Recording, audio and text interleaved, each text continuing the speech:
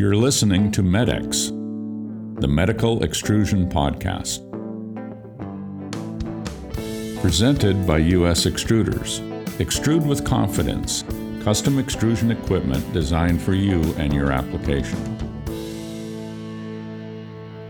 Hello, folks. This is Steve Maxon, and welcome to the MedX Podcast. Today, our guest is Joe Rowan, President and CEO of Junkosha USA. Junkosha are pioneers in fluoropolymer-based technologies, including microwave, interconnect, and medical device.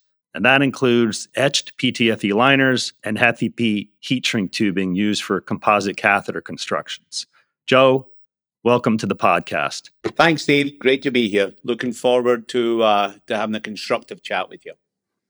Joe, a few years ago, we were on a webinar together, and you were talking about some of the exciting things that Junkosha is doing regarding PTFE liners and peelable FEP heat shrink tubing. But let's face it, a lot has changed during that time. And today, people are more interested in the availability of PTFE liners and FEP heat shrink tubing. And I know that Junkosha is going through some major expansions, and we're excited about you giving us an update. But at the same time, Joe, many contract manufacturers in medical device and several medical device OEMs are also considering vertically integrating these capabilities in-house to avoid or mitigate future risks. So, Joe, please give us an update on the supply of PTFE liners and FEP heat shrink tubing, as well as your expansion activities. Sure. What a difference! What a difference a year makes, Steve. A lot of water's gone under that bridge, and when we're at trade shows these days, it's great. We've got all these really nice new products, very exciting, game-changing innovations. But the first thing you hear out of customers as they come onto the stand is, what's your lead time? And I think that just typifies the real, almost emergency in the marketplace that we have right now. And it's impacting people up and down the value chain. And, it's a multifaceted challenge. It's a multifaceted problem. It's not something that is of our own making, and there are elements to the situation that remain beyond our control. But we're not going to dwell on who, what, and when. Nothing to be gained by that. We're all where we are as an industry, and all I can do is try and articulate the challenges we see it and what we're doing to try and mitigate the risk for our customers. Because, as you said, Steve, this is impacting customers, large, small, contract manufacturers, and everything up and down the value chain.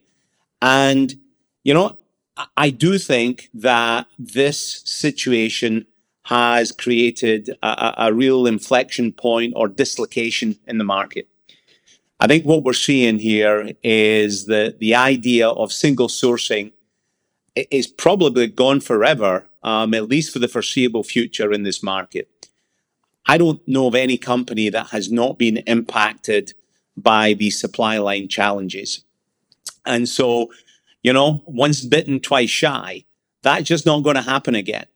And I think, we will be part of that solution, but we will also, I'm sure, be dual sourced or multi-sourced on other projects.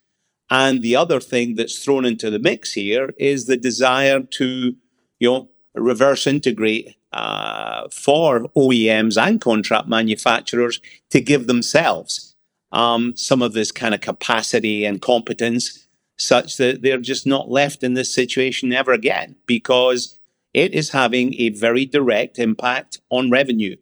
And so, there's some very senior people in some very large companies sitting up, taking notice, and putting some plans in place to mitigate this risk in the future. So I just don't see us being in this situation again, because, again, it is quite untenable. Lead times have gone out extensively. It used to be ourselves and our competitors, you could put an order in and 5-6 weeks later, you'll have the parts. We are nothing close to that right now. But that is the mantra that we're following. We want to get our lead times back to where they were. But that's not going to be an overnight task. And I don't want to overpromise and underdeliver. But what I can say is from what I can control, which is in terms of Junkosha's approach to this issue, is we are aggressively adding capacity as quickly as we can to try to help our customers get out of this situation. Excellent, Joe. Thanks for that update. Are you supporting smaller neurovascular applications as well as all the way to, structural heart applications from a size range perspective? One of the things that we have seen is that we focused on neuro and some peripheral applications. And our kind of bridgehead there was our peelable heat shrink, which really does lend itself to small size. And then we found out there was a need for real high quality, consistent etch PTFE liners. So that has been the main thrust in our business. But I think what we've seen is that people have come to appreciate the quality as well as the support that we provide.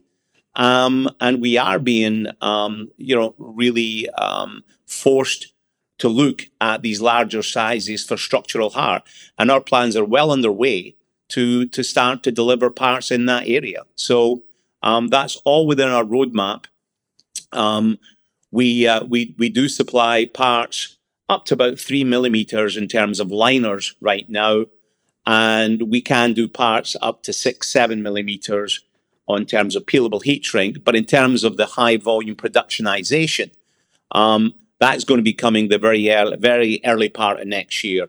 So again, we've got plans in place, not only adding capacity on the smaller sizes, September, December, January, but once we get into Q1, Q2 next year, there's going to be like a continuous stream of capacity being added across the board in terms of everything from neuro, peripheral, up to the structural heart side of things. Because, unfortunately, there aren't a lot of players, particularly in the etch PTFE liner side of things. There's not a lot of people that are able to deliver thin wall, large size, consistent, etch PTFE liners. And so, I think that is going to be a challenge even for companies who have decided to forward or reverse integrate. I think there is a responsibility for us to do what we can to help plug those gaps as best we can in as short a period as we can. And related to your expansion, is that primarily in Japan? Are you expanding in other geographies? Look, right now, everything is about time to market. Okay. If we were to try to do extensive initiatives in US and Europe, which we will likely ultimately do, all that would do would be to add time and add risk. And that is something that our customers could do without. They've got enough, risk mitigation that they need to be able to handle right now. And so, I've been very clear with our customers that, ultimately that may well be something that we do. But for right now, it's as quickly as we can get machines in, validated, cranking out product, and shipped to our customers. We've been supplying products directly from Japan, for about 10 years now. And, it's worked really, really well. We are supplying customers all over the US and all over Europe. And, our delivery record is first class. And, we can ship parts on a Friday afternoon from Japan, and they're on the loading dock on Monday morning in California. So, once you get into the cadence of these large programs that require call-offs on a regular basis, there really is no issue.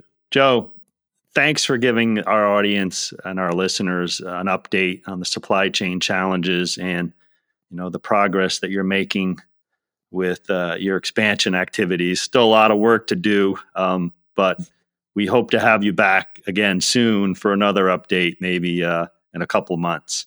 Oh, sure. No, that'd be great. And I really appreciate you guys giving giving me and giving Junkosha the opportunity to get this message out that, look, we're trying, and we're not going to overpromise and underdeliver, but we will engage and we will do the very best we can in these very difficult circumstances. So thanks for your support. And look forward to coming back again, Steve, if invited, in a couple of months' time.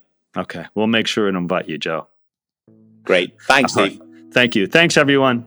Bye-bye.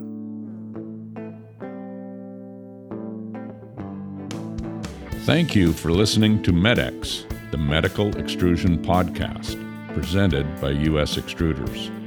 Please subscribe to make sure you're getting the latest episodes.